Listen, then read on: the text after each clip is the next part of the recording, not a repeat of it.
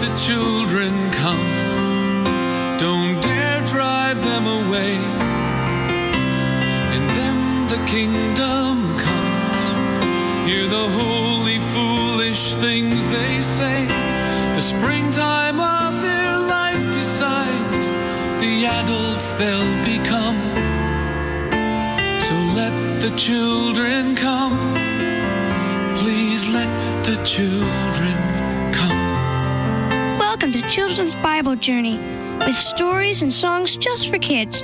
We have a dramatized Bible story coming up, but let's get today's program started by singing praises to our awesome God.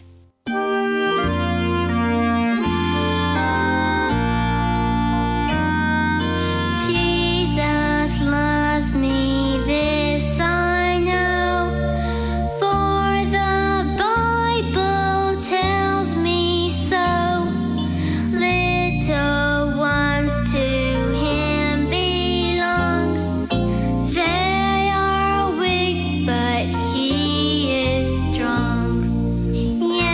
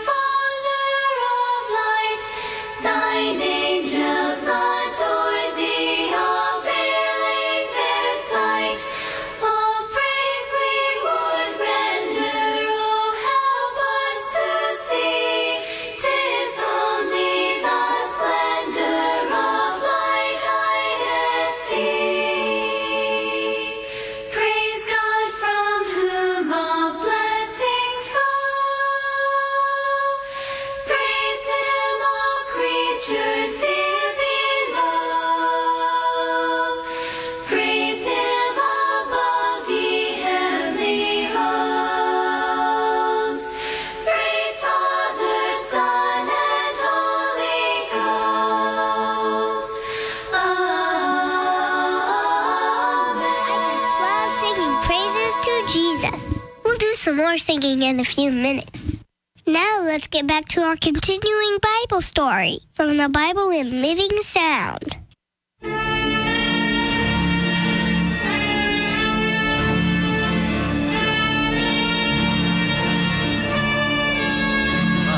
Nicodemus, sit down, please. Did the high priest of Israel and president of the Sanhedrin send for me? I did, Nicodemus. I would confer with you upon a very important matter. I am honored, sir. Nicodemus, you are a man of many talents. You are educated and wealthy, honored and respected by the people of Israel, as well as the members of the Sanhedrin. What do you think about this man, Jesus of Nazareth? Well, he has a strange attraction for the multitudes. The lessons he teaches have impressed me to such an extent that I desire to learn more. The way he cleansed the temple of money changers and merchants has aroused the hatred of many priests and rulers. Such boldness on the part of an obscure Galilean is not to be tolerated. We must put an end to his display of power.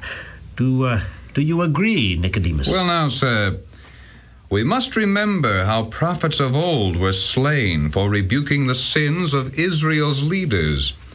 Is it not possible that if we, the Sanhedrin, plot against Jesus, we will be following in the footsteps of our fathers and bring calamities upon Israel? Of course not. We are the Sanhedrin, endowed with the authority to rule Israel and establish whatever civil and religious laws may suit our fancy. People must be made to conform to our dictates. Certainly, as chief priest of Israel, you will admit that healing all those who were in the temple from whatever disease or sickness they had was impressive. Miracles on a wholesale basis. Jesus of Nazareth did that, and that took power, great power. Yes, but power from whom?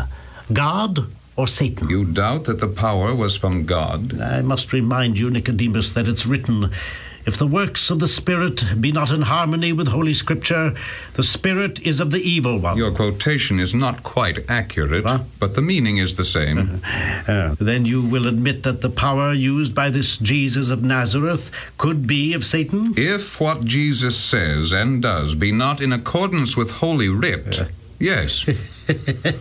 May I remind you, sir, that we of the Sanhedrin pass many religious ordinances and interpretations of Scripture that are not in harmony with Holy Writ. Is our influence and power of Satan? There's a difference, Nicodemus, a great deal of difference. We have been chosen, ordained, and empowered to pass ordinances and interpret Scripture. We stand in the place of God. To all purposes, we are God. Our ordinances and interpretations of Scripture are just and good and holy.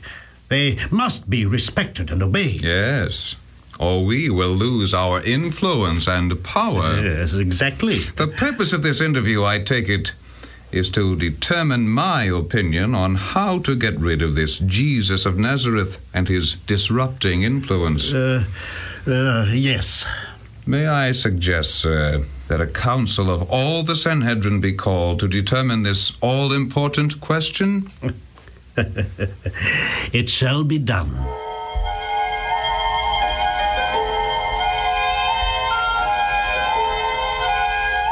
This special meeting of the Sanhedrin will come to order. O God, we seek to preserve thy glory and power in Israel. Help us to that end. I think it unnecessary to state the purpose of this special meeting. You already know, and most of us have already formed an opinion as to the desirability of ridding Israel of this man Jesus before he wrecks the religious structure that we of the Sanhedrin have worked so hard to establish and preserve. He must be stopped, eliminated. We are agreed, then. All that is now necessary is to decide upon a course of action. How to get rid of Jesus. Mr. President. Yes, May I speak, sir? Permission granted. Mr. President and members of the Sanhedrin, there is some question in our minds as to the source of the power used by Jesus. If that power comes from the evil one, we would be justified in using any means in ridding Israel of Jesus and his influence. But if Jesus is invested with power and authority from God, It would be perilous to reject his warnings or in any manner to hinder his work. Dare we, at this time, take open measures against Jesus? Is there any one of us so sure that the power used by Jesus is of the devil, that he would slay the man of Nazareth? I don't think I would. No, I don't think so either. No. Mr. President, in view of this, I recommend that we delay any positive action against Jesus of Nazareth. I agree.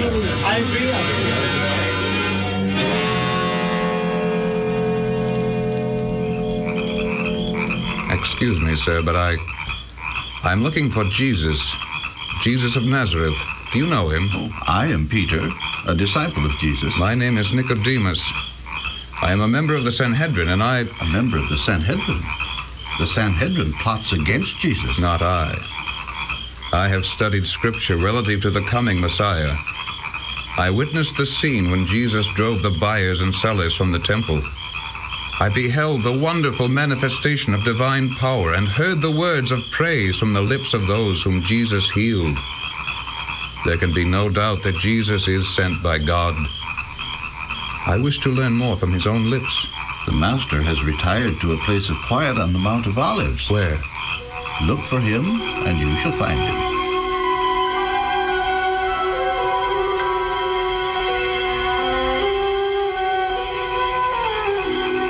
Jesus of Nazareth? Yes? Rabbi, we know that thou art a teacher come from God. For no man can do these miracles except God be with him. I would know more of the kingdom of God of which you have spoken. Verily, verily, I say unto thee, except a man be born from above, he cannot see the kingdom of God. How can a man be born when he is old? Except a man be born of water and of the Spirit, he cannot enter into the kingdom of God. I do not understand thy words, Rabbi. By nature, the heart is evil. The fountain of the heart must be purified before the stream can become pure. The rebirth is death to sin and self, and a new life that can be brought about only by the effectual working of the Holy Spirit. I'm still at a loss to understand fully thy words, Rabbi. The wind is heard among the branches of the trees, rustling the leaves and flowers. Yet it is invisible, and no man knoweth whence it comes or whither it goeth. The work of the Spirit in rebirth of the heart can no more be explained than can the movement of the wind. I think I understand the necessity of a rebirth. But how can this be?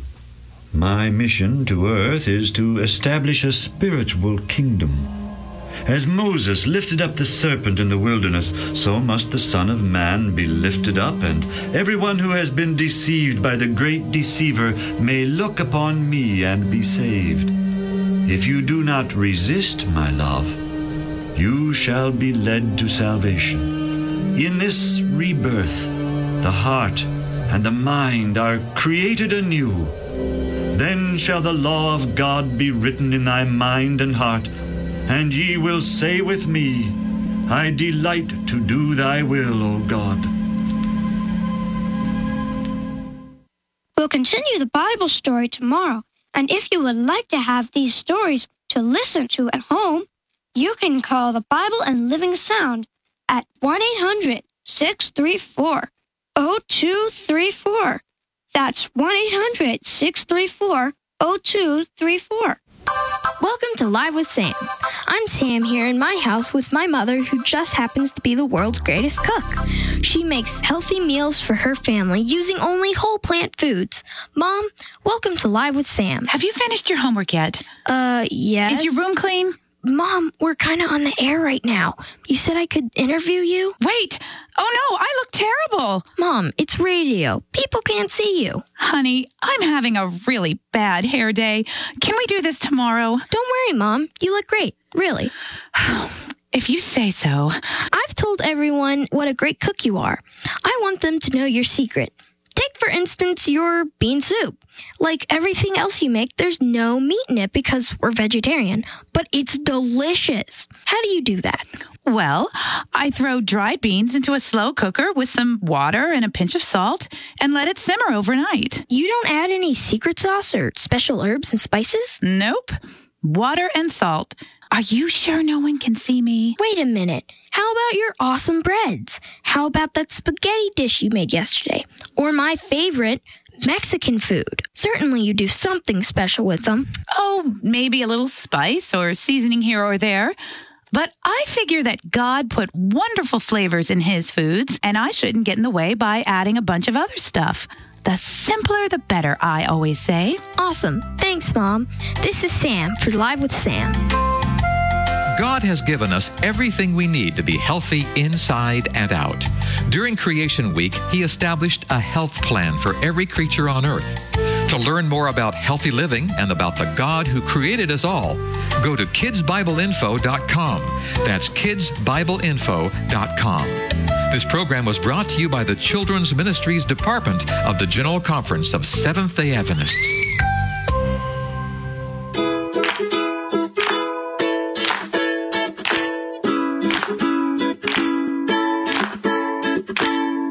Hi, boys and girls. This is Ms. Kathy. I'm so happy you've joined me today for another story just for you. A Time to Heal by Melanie Sharoncel. The morning dawned cold. The sun broke across the pale blue sky, the frost lightly fingering the lacy tops of the still bare trees in our yard. Grandpa had gone out to check the store to make sure everything was in place. He did that every morning while Grandma made breakfast. He didn't have far to walk. It was only a few hundred yards away. Shivering, I bounced up and down as I watched Grandma put the biscuits in the oven. "Cut that out, child," Grandma fussed. "It sounds like an earthquake in here." She laughed. "You're such a tomboy, Daisy, just like your mother." Smiling, I walked into the living room and leaned my head up against the big, cold window, waiting for Grandpa to come back to the house. Before long, I saw Grandpa walking slowly home with his head down. He wasn't whistling like he usually did. When he arrived at the door, I opened it for him and said good morning. When he brushed past me like I wasn't there and headed for the kitchen, I knew something was terribly wrong. He was making a funny kind of snuffling noise. He was crying. I'd never seen him cry before, and it scared me. "Whatever is the matter, William?" Grandma asked anxiously. "They did it, Catherine," he said in a choked-up voice as he sat down. "The bootleggers. They were there last night, took the sugar and stuff they needed for the moonshine whiskey, and left. We've been robbed, Catherine. The place is a mess." He buried his head in his hands on the table and continued to sob out his frustration and sadness. I saw Grandpa wither before my eyes. He suddenly looked very old. Grandpa would have done anything for anybody, and why anyone would do something like that to him filled me with a ragged kind of rage. "I hate 'em," I said to myself. "Whoever they are, I hate 'em." That afternoon, Josiah Sparks came by the house. "Hello there, cutie," he said when he saw me. "I hear that y'all had some trouble around here last night." "Bootleggers." I spat the word out with venom. "Grandpa guesses they're from Cades Cove. They ransacked the store, took what they wanted, and left everything else a mess." When Grandpa appeared around the side of the house, Josiah grinned widely, revealing the place where a front tooth should have been. "Howdy, Lawson," Josiah said.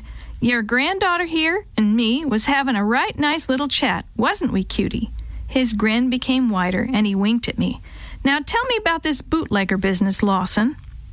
Josiah Sparks listened with interest as Grandpa related the story. He stroked his chin thoughtfully, then said with a frown, "Now ain't that too bad? Guess I'll go into Knoxville next Monday and replenish everything." Grandpa shook his head sadly. "I just don't know how I can do it, Josiah. I don't know how I can go on." Several other neighbors stopped by to give their condolences.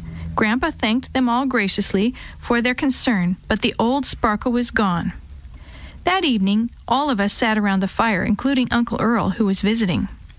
"Daisy, did I ever tell you the story of the two girls who got lost in the woods and couldn't find their way out?" Uncle Earl asked me. "No, I don't think so," I answered eagerly. "Tell me." Uncle Earl could tell some good stories. "Well," Uncle Earl continued slowly with a twinkle in his eye, "they walked for days and only got themselves lost. Well, they eventually ended up in the very center of the woods, where the ghosts lived. "Earl Lawson," Grandma scolded, horrified. "How dare you tell this child things like that before bedtime?" "But, Grandma," I protested. Uncle Earl winked at me, and disappointed, I climbed the stairs to my bedroom. Late that same night, after everyone had gone to sleep, I heard a sound. My heart began to pound rhythmically, and my toes tingled. Grandma was right, I thought. I'm hearing things. I pulled the covers tight around my face and snuggled down into their warmth. But suddenly I heard it again. Carefully and silently, I pushed the covers back and slid out of bed.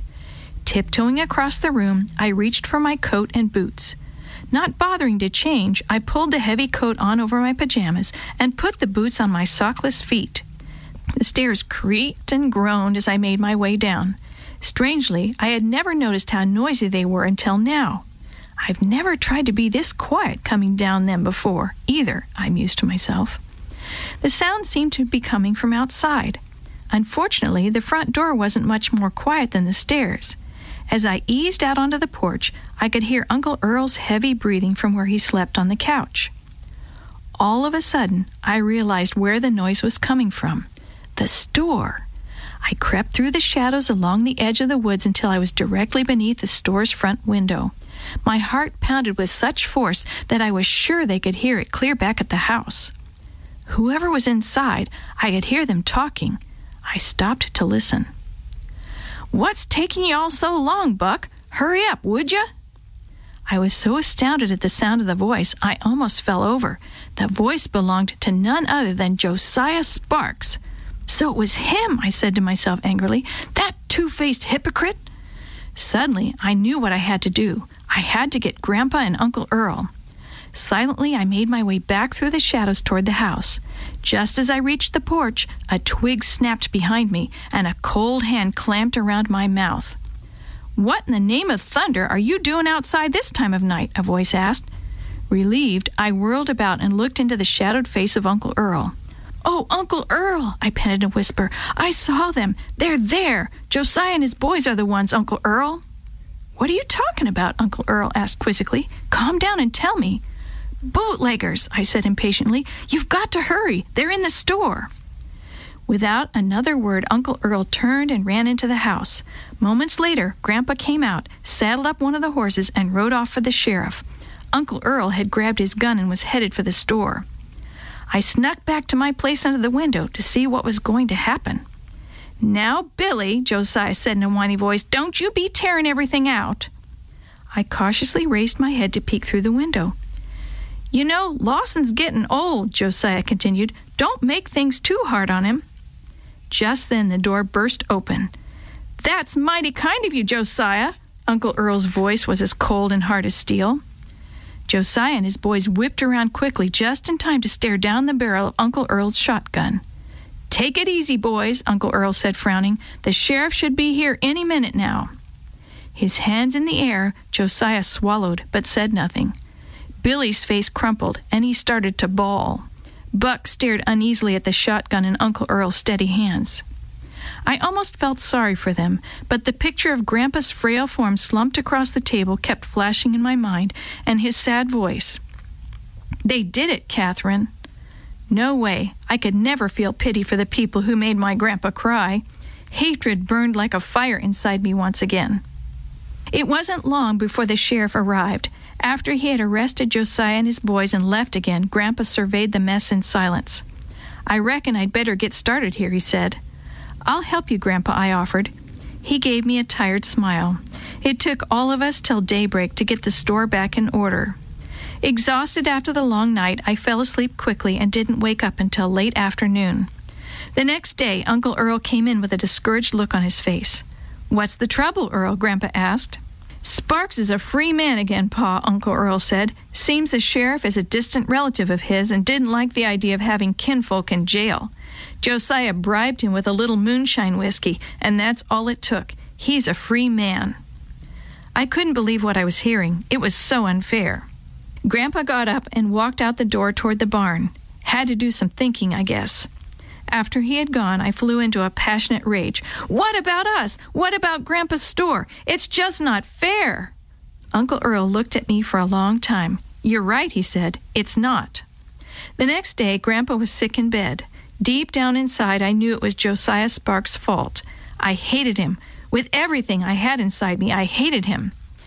Grandpa knew something was bothering me. Calling me into his room, he asked, "Daisy, is there something you'd like to talk about? It's as plain as day there's something wrong." I burst into tears. "It's not fair, Grandpa," I cried. "You've always done everything you could for other people. You've always been honest, but you got your store robbed. You're the one who's sick. Josiah is the bootlegger and thief, but he got out of jail, and he's still healthy." "I know how you feel, Daisy," Grandpa said gently. "I had those same feelings. It took me a lot of thinking and prayer before I could understand them myself." He paused. "In the good book it says that God lets the rain fall on the good and the bad, not just the good. But in another spot it says that everybody's going to get his own reward when the Lord comes. I reckon the best thing I can do is trust the Lord and let him take care of it." "I guess you're right, Grandpa," I said softly. I leaned over and kissed his weathered cheek. "Thanks." Grandpa smiled as he watched me leave the room. He never recovered from the robbery, physically or financially. Sometime later, as I sat by his grave, I knew that I still felt bitterness toward Josiah and his boys. I thought about what Grandpa had said and started to cry. I ached so much inside that I wished my heart could break open and let the hurt pour out. But I knew he was right. All I could do was let the Lord take care of it. I watched the sun slowly sink from the day, leaving behind orange and magenta-colored fragments of light that seemed to melt onto the horizon. And the hate inside me began to dissolve.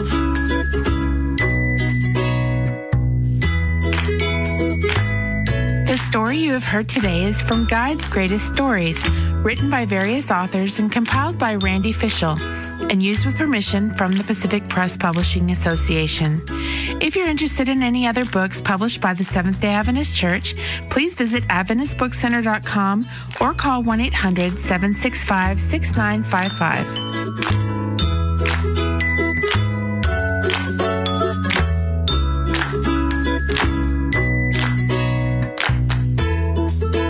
This podcast is a production of the Carolina Conference of the Seventh-day Adventist Church. Let the children come. Don't dare drive them away. In them the kingdom comes. Hear the holy, foolish things they say. The springtime of their life decides the adults they'll become. So let the children come. Please let the children come. Children's Bible Journey was brought to you by 3ABN Australia Radio and is a production of Live Talk Radio at livetalk.net.